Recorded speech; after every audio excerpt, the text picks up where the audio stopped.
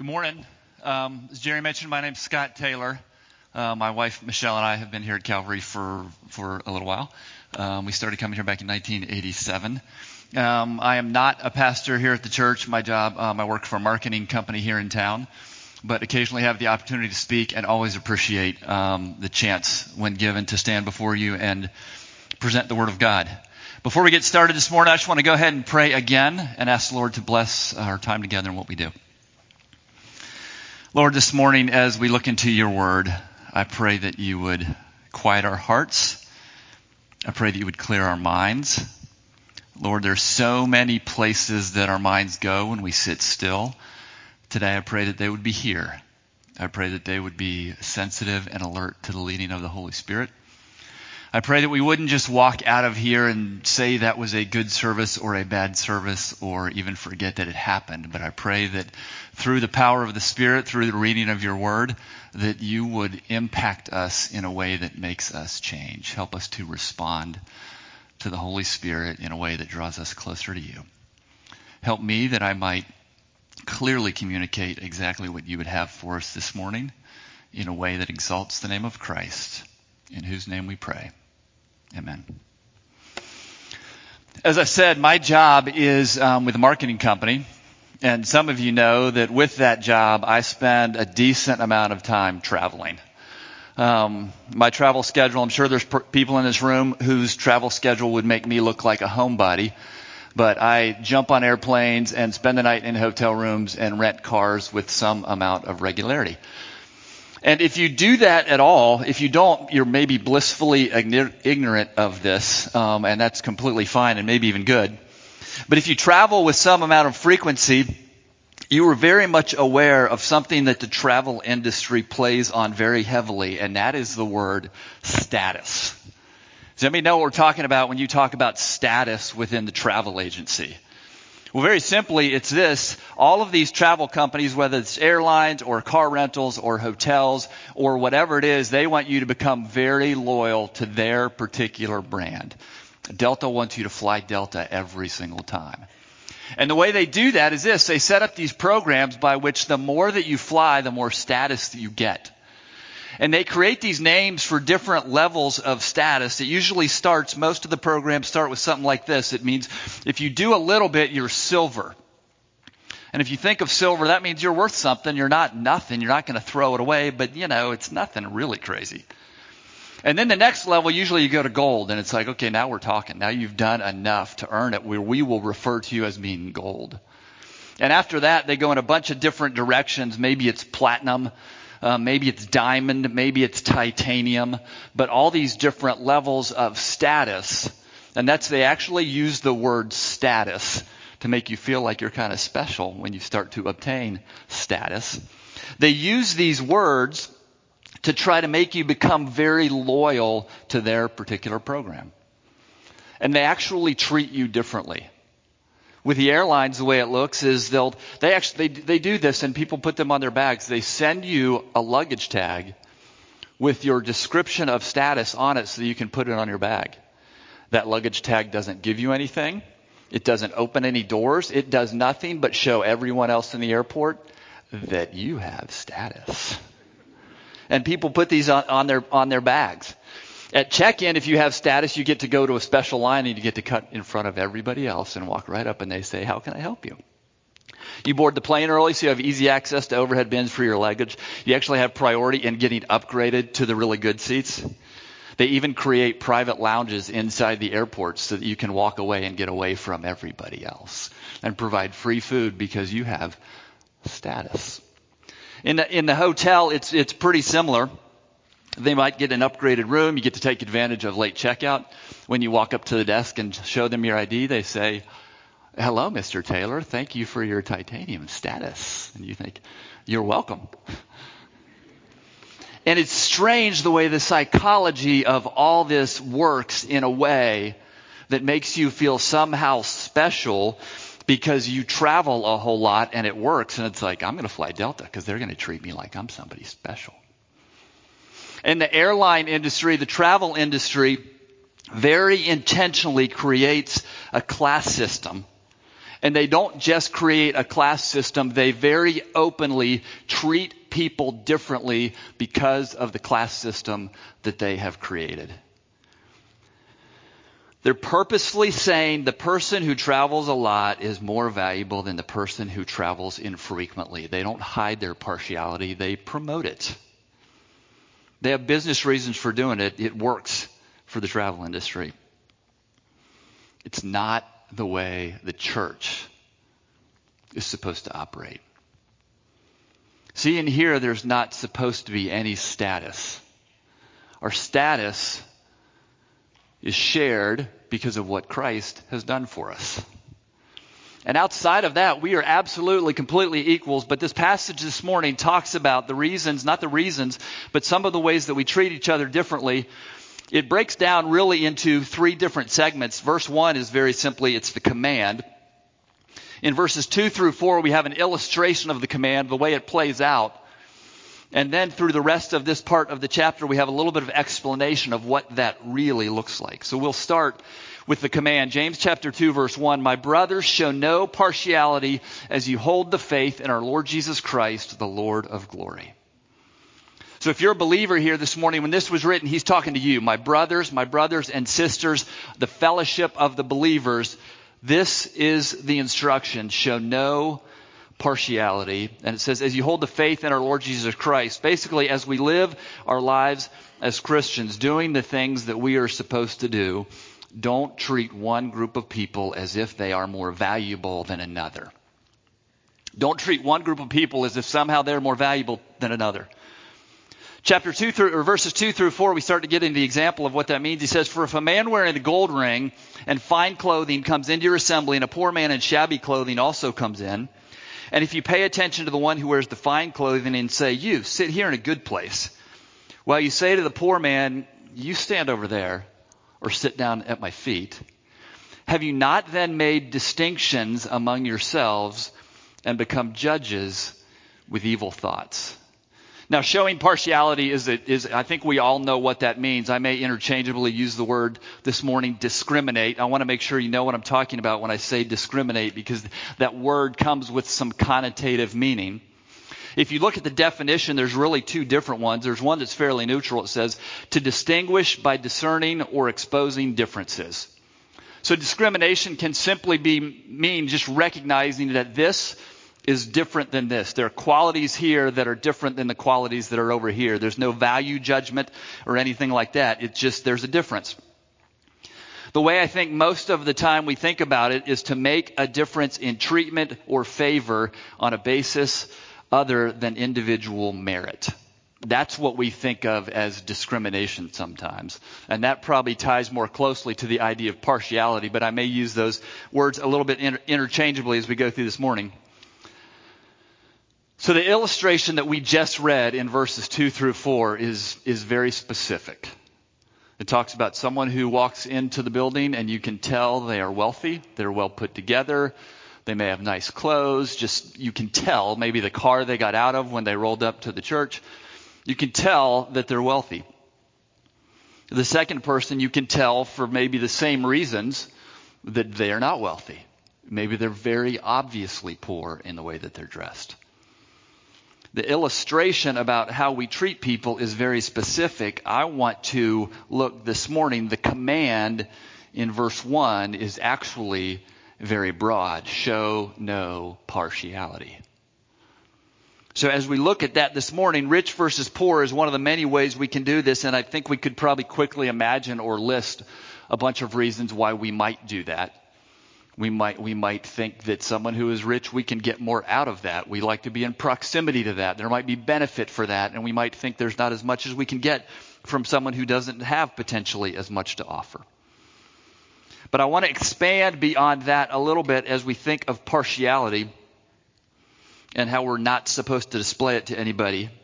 Because there are really a bunch of categories and a bunch of ways in which we can do that. We can use employment language as a way to come across some categories where people discriminate or have differences. Employment language says it's against the law to show partiality or discriminate on the basis of ethnicity, sex, age, or disability. And sometimes that list goes on and on and on in today's society. And so as we think about this morning, I want to think about the different ways in which we show partiality, even beyond the illustration that is given here. And part of the reason I want to do that is this. Rich versus poor may not be a distinction you would make ever. And if we stop there, you could easily dismiss and say, well, I'm okay, this isn't really for me. But the command is to show no partiality, and somewhere along the way, there are ways in which all of us discriminate or show favoritism because we are attracted to something and turned off by something else that may exist in somebody's life. And I want to be very literal in the instruction that we are to show no partiality. Now the problem, we can imagine some of them, but the problem with treating people differently based on these superficial distinctions, I'll read verses 3 and 4 again. It says, and if you pay attention to the one who wears the fine clothing and say, you sit here in a good place, while you say to the poor man, you stand over there or sit down at my feet, have you not then made distinctions among yourselves and become judges with evil thoughts? See, here's the first problem. When we show partiality, when we discriminate, when we make those distinctions, we are treating people differently than God treats people. We are becoming these judges with evil thoughts, and we are treating people differently than God treats people. So how does God treat people? Acts chapter 10 says this, verses 34 and 35. So Peter opened his mouth and said, truly I understand that God shows no partiality, but in every nation, the 1.4 billion people in India, in every nation, anyone who fears him and does what is right is acceptable to him. In Romans chapter 2, verses 9 through 11, there will be tribulation and distress for every human being who does evil. The Jew first and also the Greek, but glory and honor and peace for everyone who does good, the Jew first and also the Greek, for God shows no partiality. In Deuteronomy chapter 10, verses 7 through 19, for the Lord your God is God of gods and Lord of lords, the great, the mighty, and the awesome God who is not partial and takes no bribe. He executes justice for the fatherless and the widow and loves the sojourner, giving him food and clothing. Love the sojourner, therefore, for you were sojourners in the land of Egypt. See, God takes all these things that we value, all these distinctions that we make, all this status that we create, and he pushes all of that aside. Because all have sinned and come short of the glory of God. And for that reason, he sent Christ, and he is absolutely fair, and he is consistently just in his relationships with every single person. His mercy is for everybody. It can't be bought by someone who might have resources or advantages that someone else doesn't have. There's no special upgrade for you because you've been in church a lot. There's no exclusion from the special lounge because someone was not exposed to the gospel and Christianity as much as you have and doesn't have that same amount of teaching or experience. In fact, the reality is that what we view as advantages for navigating this world often end up as disadvantages for the things that really matter. Further down in this passage, verses 5 through 7, listen, my beloved brothers. Has not God chosen those who are poor in the world to be rich in faith and heirs of the kingdom which he has promised to those who love him? But you have dishonored the poor man. Are not the rich the ones who oppress you and the ones who drag you into court? Are they not the ones who blaspheme the honorable name by which you were called? We look at them sometimes as advantages. Sometimes those things get in the way of our dependence on God.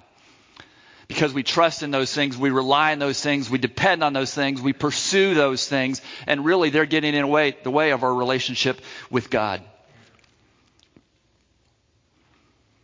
So the first problem really is we are treating people differently than God treats people.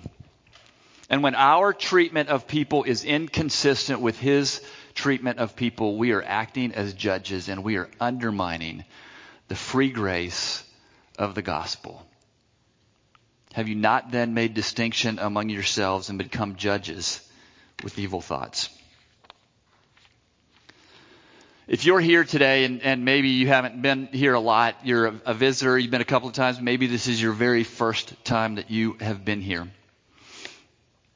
The most important thing that I want you to hear, that we want you to hear, and it's been presented already this morning Jerry said it, it's been presented in the songs that we have sung. The most important thing that you can hear this morning is this. Because of Jesus Christ, salvation, if you know what that means, forgiveness of sin, a relationship with God, eternal peace and reconciliation with God. This is available to you today, no matter who you are or what you've done. Sometimes we self-discriminate because we disqualify ourselves from the grace and mercy of God because we know who we are and what we've done. We recognize that we are unworthy to stand in the presence of a holy God. But God doesn't disqualify us. God doesn't say, everybody else, but maybe not you. God says that He so loved the world that He gave His only Son, that whoever believes in Him should not perish but have eternal life. Titus 3 verses 5 through 7 says, but when the goodness and loving kindness of God our Savior appeared, He saved us. Not because of works done by us in righteousness, so we can't earn it, we can't pursue it, not because of works done by us in righteousness, but according to His own mercy, by the washing of regeneration and renewal of the Holy Spirit, whom He poured out on us richly through Jesus Christ our Savior, so that being justified by His grace, we might have become heirs according to the hope of eternal life. If you're here this morning and that sort of makes sense, but not completely, anybody that's been in front of you this morning would love to talk to you after this service is over and explain what that really means. In fact, probably anybody in this room, you could turn to the person you're sitting next to or the person you came with this morning, and they would love to talk to you and help you understand exactly what that means. But back to the church and how we act and how we respond and our need to be consistent in the way that we treat people, to be consistent with the way that God treats people. If God says, I will accept you as you are, and the church's actions say, we'll accept some of you, but the rest of you just don't cut it, what message do you think the person who doesn't know God is going to hear? It's not a casual thing to make superficial judgments and treat people according to those judgments. When we do that, our actions may be the very thing that someone uses to seal their hearts from ever being open to the gospel. Think about that. Just the way that we treat people, just the way that respond people, just the way that we talk to or don't talk to someone reflects the attitude of the church. I've probably said it from here before. I know I've said it in Sunday school classes and in teachings, because at this point, this has probably been 15 years ago. I was having lunch with a guy I met just through work. And we got on to church and religion and the gospel and the fact that I went here to Calvary and just what our involvement in church was. And I will never forget sitting across the table from him and saying, Scott, I would be so much more ready to believe what the church is teaching if Christians acted like they believed it, if their actions were consistent with what they say they're supposed to be. And so no matter what we say, if our actions are inconsistent with what we are supposed to be according to Christ. If our actions are inconsistent with who God is, no matter what we say, they're going to see what it is that we do. So the first problem really is when we treat people differently than God treats people, or when we act in a way that is inconsistent with God's treatment of people. The second thing is this, and I've spent a lot of time trying to just struggling with this in verse 4. Have you not then made distinctions among yourselves and become judges with evil thoughts? That judges with evil thoughts. I spent a lot of time trying to figure out exactly what that meant. And really, as close as I can come to understanding what he's saying is we're setting ourselves up as authorities or judges as if we somehow deserve the grace that has been given to us. You know, most of the time when you think of a judge in a courtroom can disqualify himself from being a judge if he has a record of breaking the law. You expect the person who sits up there to fully understand the law and know how to discern it and know how to apply it, and you actually expect him to be one who believes it and is consistent with it because of the work that he's done and just the ethic and the standard that we hold him to. And in a way, he has, in a quite literal way, through law school and probably through working his way up in the system, he has earned the right to be there. He has earned the right to make pronouncements and to bang his gavel on his desk and say, this is what's going to happen. We haven't earned the right to be judges.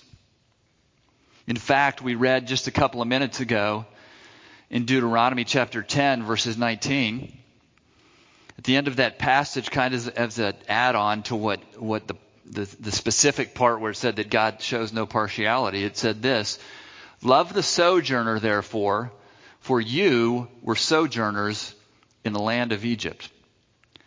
Now, in this passage, this is specifically directed to the children of Israel as they have been freed from the slavery of Egypt and have headed to the promised land. But I think we can very easily apply that today when it says, love the sojourner, therefore, for you were sojourners in the land of Egypt. Love the sinner, because guess what? Before Jesus Christ and your acceptance of him as your Savior, you were a sinner. And in fact, today, the things that we still do,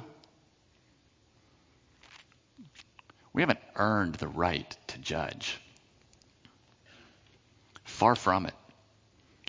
We ourselves have been redeemed, and it's not because we deserved it. In Romans chapter 5, verses 7 through 8, it says, for one will scarcely die for a righteous person, though perhaps for a good person one would dare even to die. But God shows his love for us in that while we were still sinners, Christ died for us. Christ didn't die for us because we showed some sort of special something that said, I want that guy to get saved. While we were sinners,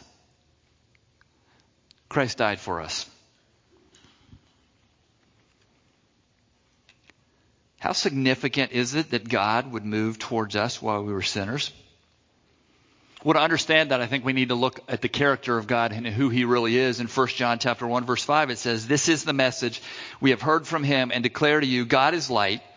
In him there is no darkness at all. Psalm 11:5, the Lord tests the righteous, but his soul hates the wicked and the one who loves violence. Isaiah 59:2, but your iniquities have made a separation between you and your God, and your sins have hidden his face from you so that he does not hear. Psalm 5:4 and 5, for you are not a God who delights in wickedness. Evil may not dwell with you. The boastful shall not stand before your eyes. You hate all evil doers. Does that sound like someone who would not just move towards a sinner, but sacrifice his son to move towards a sinner? So everything about God is completely opposed to the sin that is in our hearts. But yet Yet, he moved toward us. He may hate the sin, but he loves us. We like the phrase that we hate the sin, but we love the sinner. Our execution of that,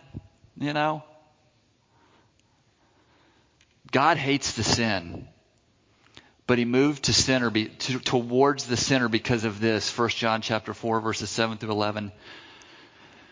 Beloved, let us love one another, for love is from God, and whoever loves has been born of God and knows God. Anyone who does not love God does not know God, because God is love. In this, the love of God was made manifest among us, that God sent his only Son into the world so that we might live through him. And this is love, not that we have loved God, but that he loved us and sent his Son to be the propitiation for our sins. Beloved, if God so loved us, we also ought to love one another. See, it's not some great mystery, some amazing thing that we would love a God who has given to us all that he has given to us. That's not amazing. If you're blessed enough where your kids were able to know your parents and your grandparents fit that grandparent mold, it's not really crazy that your kids love their grandparents. Because chances are, when they show up to see grandma and grandpa, what do you want? All the stuff that you never got, that they wouldn't let you have, is just free flowing, man. The bank is open, the candy store is open, the TV is on, there's no bedtimes. You want it, you got it, because I'm a grandparent. Of course your kids are going to love, because the world is theirs, and grandparents, all they want in return is to love these kids and send them home. That love relationship is not surprising at all. And so for us to love God, of course, how could we not? But for God to love us, this is love, not that we have loved God, but that he loved us and sent his Son for our sins. The richest sinner and the poorest sinner have one thing in common. Both are sinners. And both can share equally in the glory of the Lord Jesus Christ. God instructs us not to make these distinctions. If you really fulfill the royal law according to the scriptures, verse 8 of James 2, you shall love your neighbor as yourself, you are doing well. Verse 9, but if you show partiality, you are committing sin or convicting the law, and are convicted by the law as transgressors. It's pretty black and white, isn't it? I'm a very black and white person. Sometimes the dismay of my family, because it's like we're presented with something and it's like, well, we can do this or this. It's like, it's not that simple. It is to me. I'm black and white. This verse could not be any more black and white or clear cut. But if you show partiality, you are committing sin.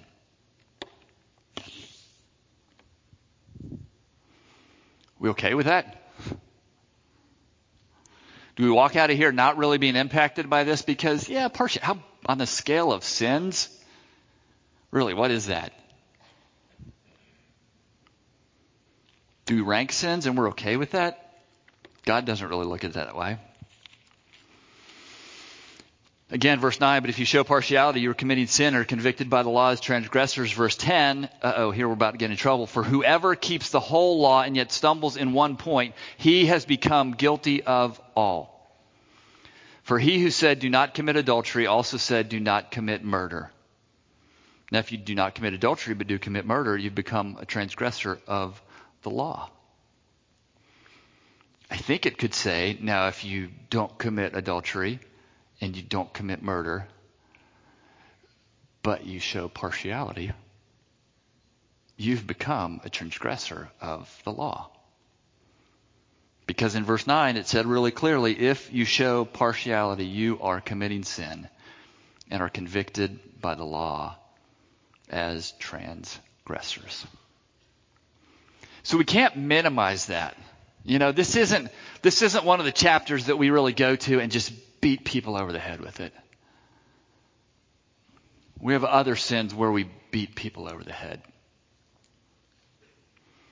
But this is all about how this church impacts this community and this world. And if we decide that some people deserve what we have and are worth the time to invest in making sure they understand it, and other people are not worth it, man, what are we doing? And we discriminate against a lot of stuff. And please hear me, I'm not saying that we are tolerant or accepting of sin and things that God judges and stands against and condemns. We absolutely have to do that. But we set ourselves sometimes up in opposition to the people who are living in those sinful lifestyles because they're there, and we almost write them off. Like, it's probably not for you. Aren't you glad God didn't write you off? I heard someone's testimony recently, and the life that they lived up to into their 20s was just absolutely a mess. God miraculously brought someone into their life, and through a work that only God could do, called them to himself and redeemed them, and they're saved. And that person would have been like, I don't think so. My partiality, my judge, would have said, probably not.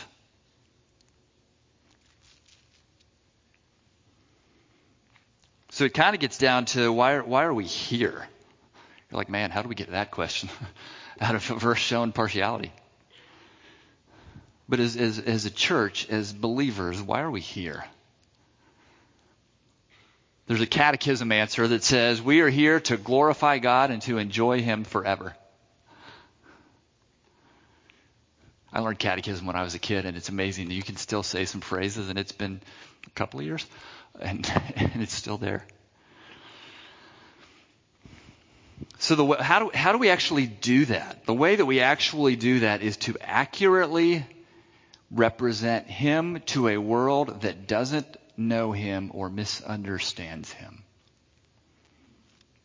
We need to accurately represent Christ to a world that doesn't know him or misunderstands him.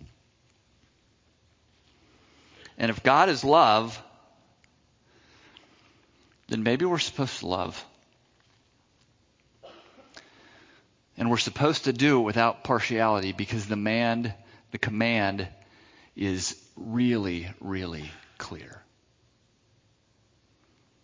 So as you leave here this morning and go into a week and think about your interactions, think about who you represent.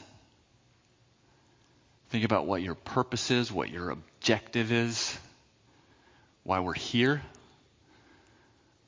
We're here to accomplish some things. We're supposed to go into all the world and preach the gospel to every creature. I admit I'm impacted by what you shared this morning. 1.4 billion people. Do you realize that? There's like 300 million people, 350, something like that in the United States. So take everybody in the United States and throw another billion on top of that don't know the gospel. And very few people in this room will ever go there. But we're here. And there are going to be people that walk through these doors who need to understand and have Christ accurately represented to them. You're going to go to work tomorrow, and you're going to interact with people who need to know Jesus and have him accurately represented to them. You're going to go on vacation. You're going to travel. Maybe you'll sit in one of those fancy lounges. Everywhere we go, do we accurately represent God who is love? Let's pray. Lord, I thank you this morning for your word. Thank you for the opportunity that we have to gather here together. Just for the chance to lift our voices in song and praise you and worship you and thank you for what you have done. Lord, I pray that you would speak to our hearts, not through my words, but through the ministry of the Holy Spirit this morning. I am overwhelmingly confident that this delivery this morning has been imperfect. But your word has been read, and we know that it is powerful, and we trust it. We trust that you will apply it individually to every single person here with the needs that we have and draw us closer to you and make us more faithful servants and help us to repent where we need to repent